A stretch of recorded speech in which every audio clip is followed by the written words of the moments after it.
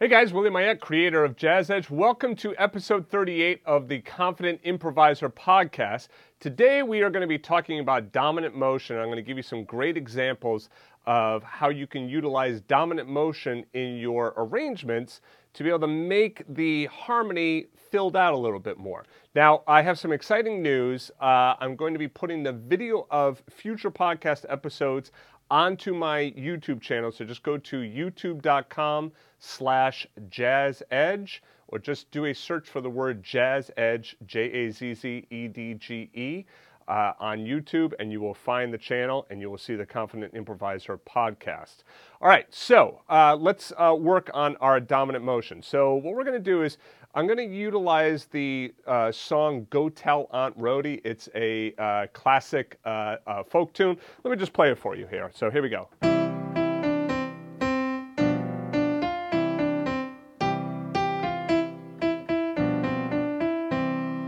So a very simple, folk song, just utilizing a C major triad and a G7 chord. So if you want to be able to see this, like I said, just go back to YouTube, do a search for Jazz Edge, and you'll find the Confident Improviser podcast. This, like I said, is episode 38, so you can see the music and all of that right on the screen. All right, so now, real basic arrangement here, just a 1 chord to a 5 chord, a C chord to a G7 chord. We're in the key of C. So typical 1-5, 1-5. Nothing all that, mind-blowing or special about this. Now, when you're trying to work on harmony and things like dominant motion, reharmonization, folk songs like this are great because they're simple. Usually most people know them. The melody is not all that difficult. And then there are not a lot of chords needed to make the song sound like the song. So in this situation, you really only need 2 chords, a C chord and a G chord. But now what about when we want to fill this out a little bit more? Well, this is where we could start to add in dominant motion. First of all, let's talk about what is dominant motion. So here I am, I'm in the key of C, I'm thinking about my C major scale, right? So C, D, E, F, G, A, B, C, right? So all white notes, C major scale. First of all, we got to start with our diatonic 7th chords. And our diatonic 7th chords, I have lessons on them on the Jazz Edge site, but real quickly, basically what we're doing is we're creating a 7th chord or a block chord, a 4-note chord built on each note of the scale using only notes from that scale. That's the important part. So that means that we're only going to be using white notes in this case, since we're in the key of C, to build each of the chords. So what I do is I take my thumb, I put it on C, and I skip, right? And I create a 7th chord, so I have C, E, G, and B. That's a C major 7th chord, or what we would call our 1 major 7th chord. The next chord is our 2 minor 7th chord. Our next chord is our 3 minor 7th chord. That's E, G, B, D. The 2 chord, by the way, is D, F, A, C. The 3 chord is E, G, B, D. Okay, that's my 3 minor. The 4 chord is F major 7th, or my 4 major 7th chord. Those notes are F, A, C, E. And then I get to my 5 chord, which is my dominant chord. We call this our 5-7 chord, or just the 5 chord. We know that it's dominant normally, and that is G, B, D, F. And then just to finish it out, the 6th chord is A minor, A, C, E, G. And then the 7 chord, we call it a 7 minor 7 flat 5. Some people call it a 7 half diminished. I personally like minor 7 flat 5. And those notes are B, D, F, and A. Right? And then we get back to our 1 chord. So 1 major, 2 minor, 3 minor, 4 major, 5, 7. 6 minor, 7 minor 7 flat 5, and then back to 1. So within each key, there is only 1 chord, which is our dominant 7th chord. Let's just do a real quick shift here to the key of G. So we have 1 sharp in here, which is going to be F sharp. Okay, even though it says flat up there, the virtual keyboard is set all to flats. All right, so that would be an F sharp. So there's my 1 major, 2 minor, 3 minor, 4 major, and my 5 chord is D, F sharp, A, and C. All right, so remember, I'm using the notes from that G major scale. So I wouldn't play F natural because that note is not in the key of G. So D7, or D, all right, so D7, D dominant 7th, is my 5 chord in the key of G. Let's do one more just to make sure you got it. F major scale, F, G, A, B flat, C, D, E, and F. if I build my diatonic 7th chords, I have F major, G minor, because remember I'm utilizing that B flat. I wouldn't play a B natural because that's not in the key of F. Right? Then I have A minor, B flat major, and then finally C7, again with that B flat up top there, so C, E, G, B flat.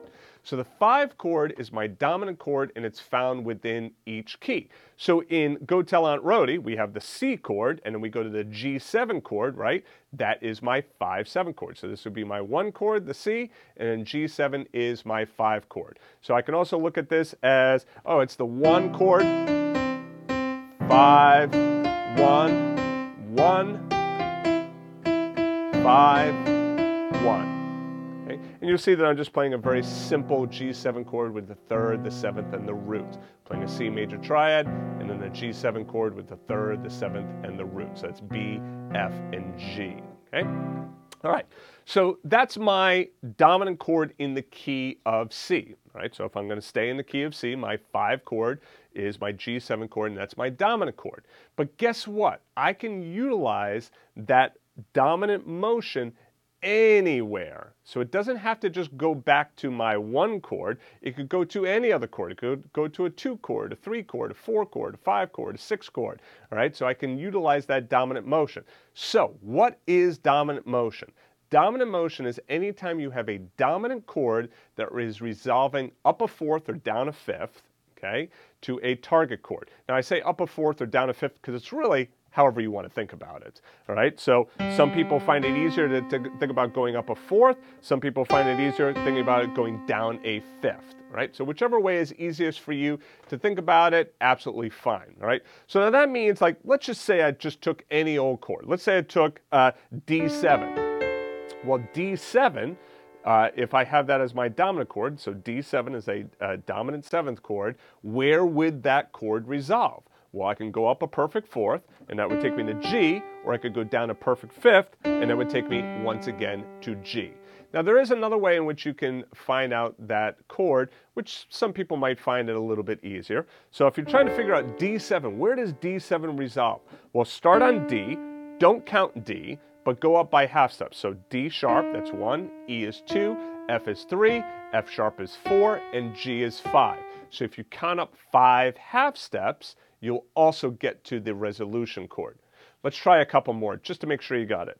A7, where would A7 resolve us to? Well, count up 5 half steps, 1, 2, 3, 4, 5, or go up a 4th or down a 5th, and then what is it going to do?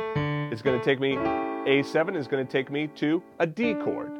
All right. What about C7? All right, C dominant 7th, where would that lead me to? That would lead me to an F chord. I'll give you one more. You can pause the video or the audio and just see if you can figure it out on your own. What about B flat dominant 7th? B flat dominant 7th. Where would that resolve to? Like I said, go ahead and pause the audio or the video and see if you can figure it out on yourself. So we start on B flat, count up 5 half steps, not counting the B flat. So we go B, C, C sharp, D, E flat is my resolution chord. All right, now the resolution chord, what type of chord do we resolve into? For right now, it's best to think of resolving into a major, minor, or dominant 7th chord. Those are the 3 main quality of chord that you will resolve into from a dominant chord. So that means if I have B flat 7, I can resolve to an E flat major. If I have B flat 7, I can resolve to an E flat minor. If I have a B flat 7, I can resolve to an E flat dominant 7th, right? All right, so now that we have a better understanding of dominant motion, and like I said, if you really want to do more of a deep dive or if you still have questions about it, just do a search on the site for dominant motion and a bunch of different lessons will come up and it'll get explained to you in all different ways, so you'll definitely make sure that you know it. So now let's go through our dominant motion exercise number 1. Now, what I have done is I have preceded my G7 chord with its dominant resolution chord. So now this is what gets tricky for a lot of students, especially when we're talking about jazz, really any style of music, but in this case we're talking about jazz and we're talking about harmonization, okay? We always have to be looking ahead. So when we look ahead, we have to say, okay, we're starting on C. I'm not going to do a dominant chord going to C, no, because I've already played the C, right? So now the next chord I'm going to get to is my G7 chord, right? And it was typically in measure 3. And what I did was I pushed that G7 chord in measure 3 from beat 1 to beat 3 of measure 3. And now on beat 1, I have a space that I could put a chord in here. I put in the chord D7. Why D7? Well, because D7 is the dominant chord that would resolve me to G7. So D7 resolves to G7. Now, some of you that already know some theory might say, well, wait a second, couldn't you also do D minor 7? You know, couldn't you do a tritone substitution, all this other stuff? Sure, absolutely. You could do a lot of that other stuff as well. But for right now, we're only focusing on dominant motion. So let's stick with the dominant motion.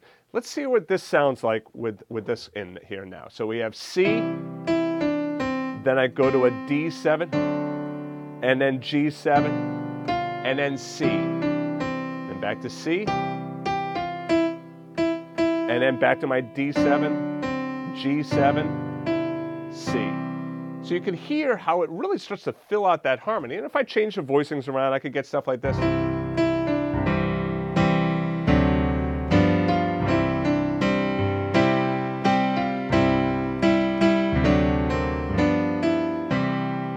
Sounds really nice, doesn't it? Having that D7 in there.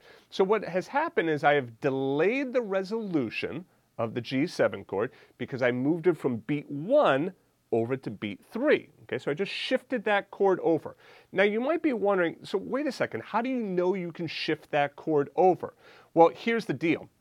When you have G7 for an entire measure, that means that G7 is going to work pretty much over all of those notes in that entire measure. Otherwise, they would have put a different chord in there, right? If the G7 notes didn't work over the rest of the melody notes. So since it works for the entire measure, I can move it over. Oh, and by the way, you know what? I'm writing this in 2/4 time.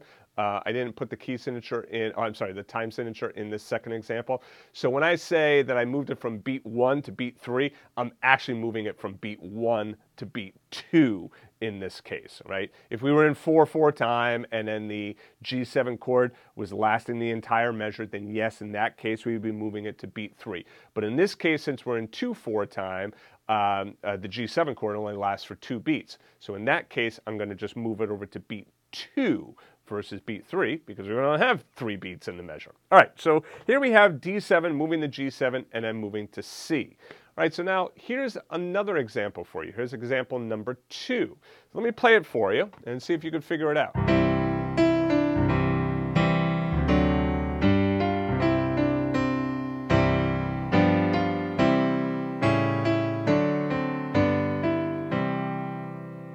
Lots going on in that second line. So I start with my C chord, and I go to my D7 like I just did, and then G7, and then C. But now here, rather than just playing C for 2 measures, I go C, then G7, right? Now why G7? Well, G7 is my dominant chord that leads me back to C. So rather than just staying on the C chord, I went from the 1 chord to the G7, the 5/7, which leads me back to that C chord, right? So now, let's say the 1 chord was an F chord, right? So, so in that case, I would end up playing F, going to C7, then back to F. Because remember, I'm just using it as an example, we're in the key of F, right? So we would go from F to C to F. Let's say I was in the key of G. I'd go from G to D to G. Let's say I was in the key of B flat. I go from B flat to F7 back to B flat. All right, so anyway, we have my 1 chord, back to the 5, back to the 1, and then now I go to A7. Now, why did I do A7?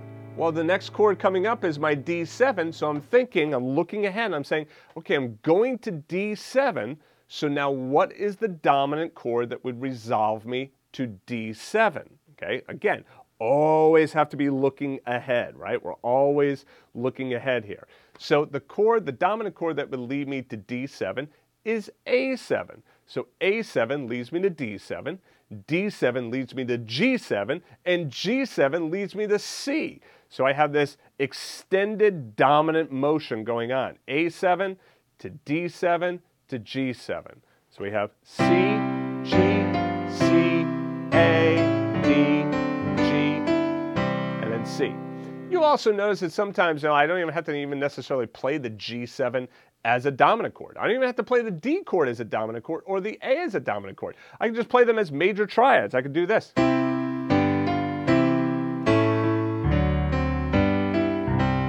And a lot of times what will happen is some of the melody notes might pick up that dominant sound, like in the case of the D7 here. When I play that C, I hit the dominant sound. When I'm playing the A7, when I just play it as a triad, right, it's just an A chord. And it's okay. You don't have to have that dominant seventh in there if you don't want to.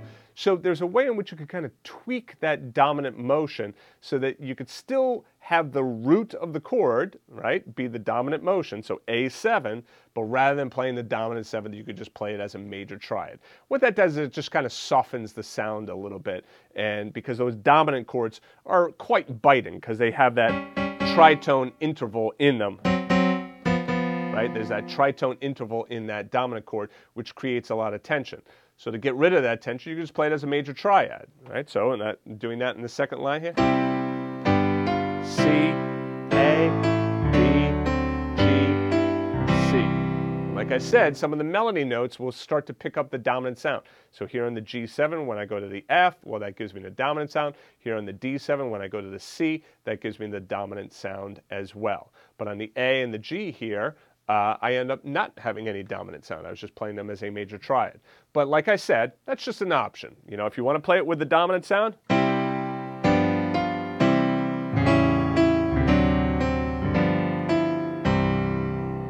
okay. All right, so that is your dominant motion. Now, a great way of practicing this is just pick a target note and try and quickly decipher and say what the dominant chord should be that leads you to that target note.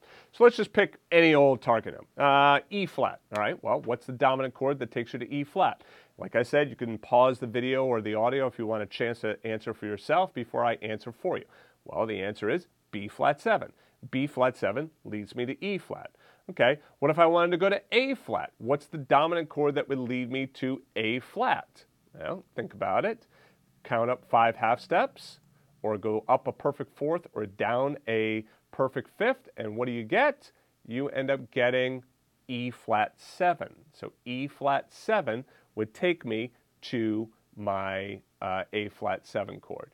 Now, I also have I'm just trying to find my circle of fifths chart here. Okay, so with my circle of fifths, if you take a look at the circle of fifths here, you'll notice that I have in here dominant motion is going to the left. So when you go to the right in circle of fifths, you're moving by fifths, right? When you go to the left in your circle of fifths, or counterclockwise in the circle of fifths, that gives you your circle of fourths. It also gives you your dominant motion. So that means, like, if you're trying to figure out the target of D, well, go to the right in the circle of fifths. A7 leads to D. D7 leads to G. G7 leads to C. C7 leads to F. F7 leads to B flat. B flat 7 leads to E flat. E flat 7 to A flat. A flat 7 to D flat. D flat 7 to G flat. And then F sharp 7 or G flat 7 leading to C flat or B. All right? So it makes it a little bit easier to be able to see it visually utilizing that circle of fifths. Okay, so now if you enjoy this lesson and this podcast episode, please let me know what topics you would like to hear about in the podcast. There's 2 ways in which you could do this. The best way is go to theconfidentimproviser.com/survey. Just quickly fill out that form there, and then I will put your ideas into the list, and they might get on the next podcast episode. If you're watching this on YouTube, you can also just leave a comment below this video with any of your questions, or a comment and say, hey, look, I would love to hear about X, Y, and Z on the next podcast episode. All right, so 2 ways in which you could do it. Go to the survey, theconfidentimproviser.com/survey, or simply go to youtube.com/jazzedge, find this podcast episode, and then leave a comment on the video in YouTube. I'll see that as well, and I will add your ideas to the list. Remember, if you find the episode on YouTube, be sure to subscribe to the channel and turn on notifications. That way you'll easily be able to see when I release the next episode. And then, of course, for all of my members, feel free to join me every other Thursday for my Jazz Edge core training. You can ask me questions about the podcast then. And then, of course, also every Tuesday is my Jazz Edge coaching for my Jazz Edge students. All right, so that's it. Hope you enjoyed this podcast episode, and I'll see you guys in the next lesson.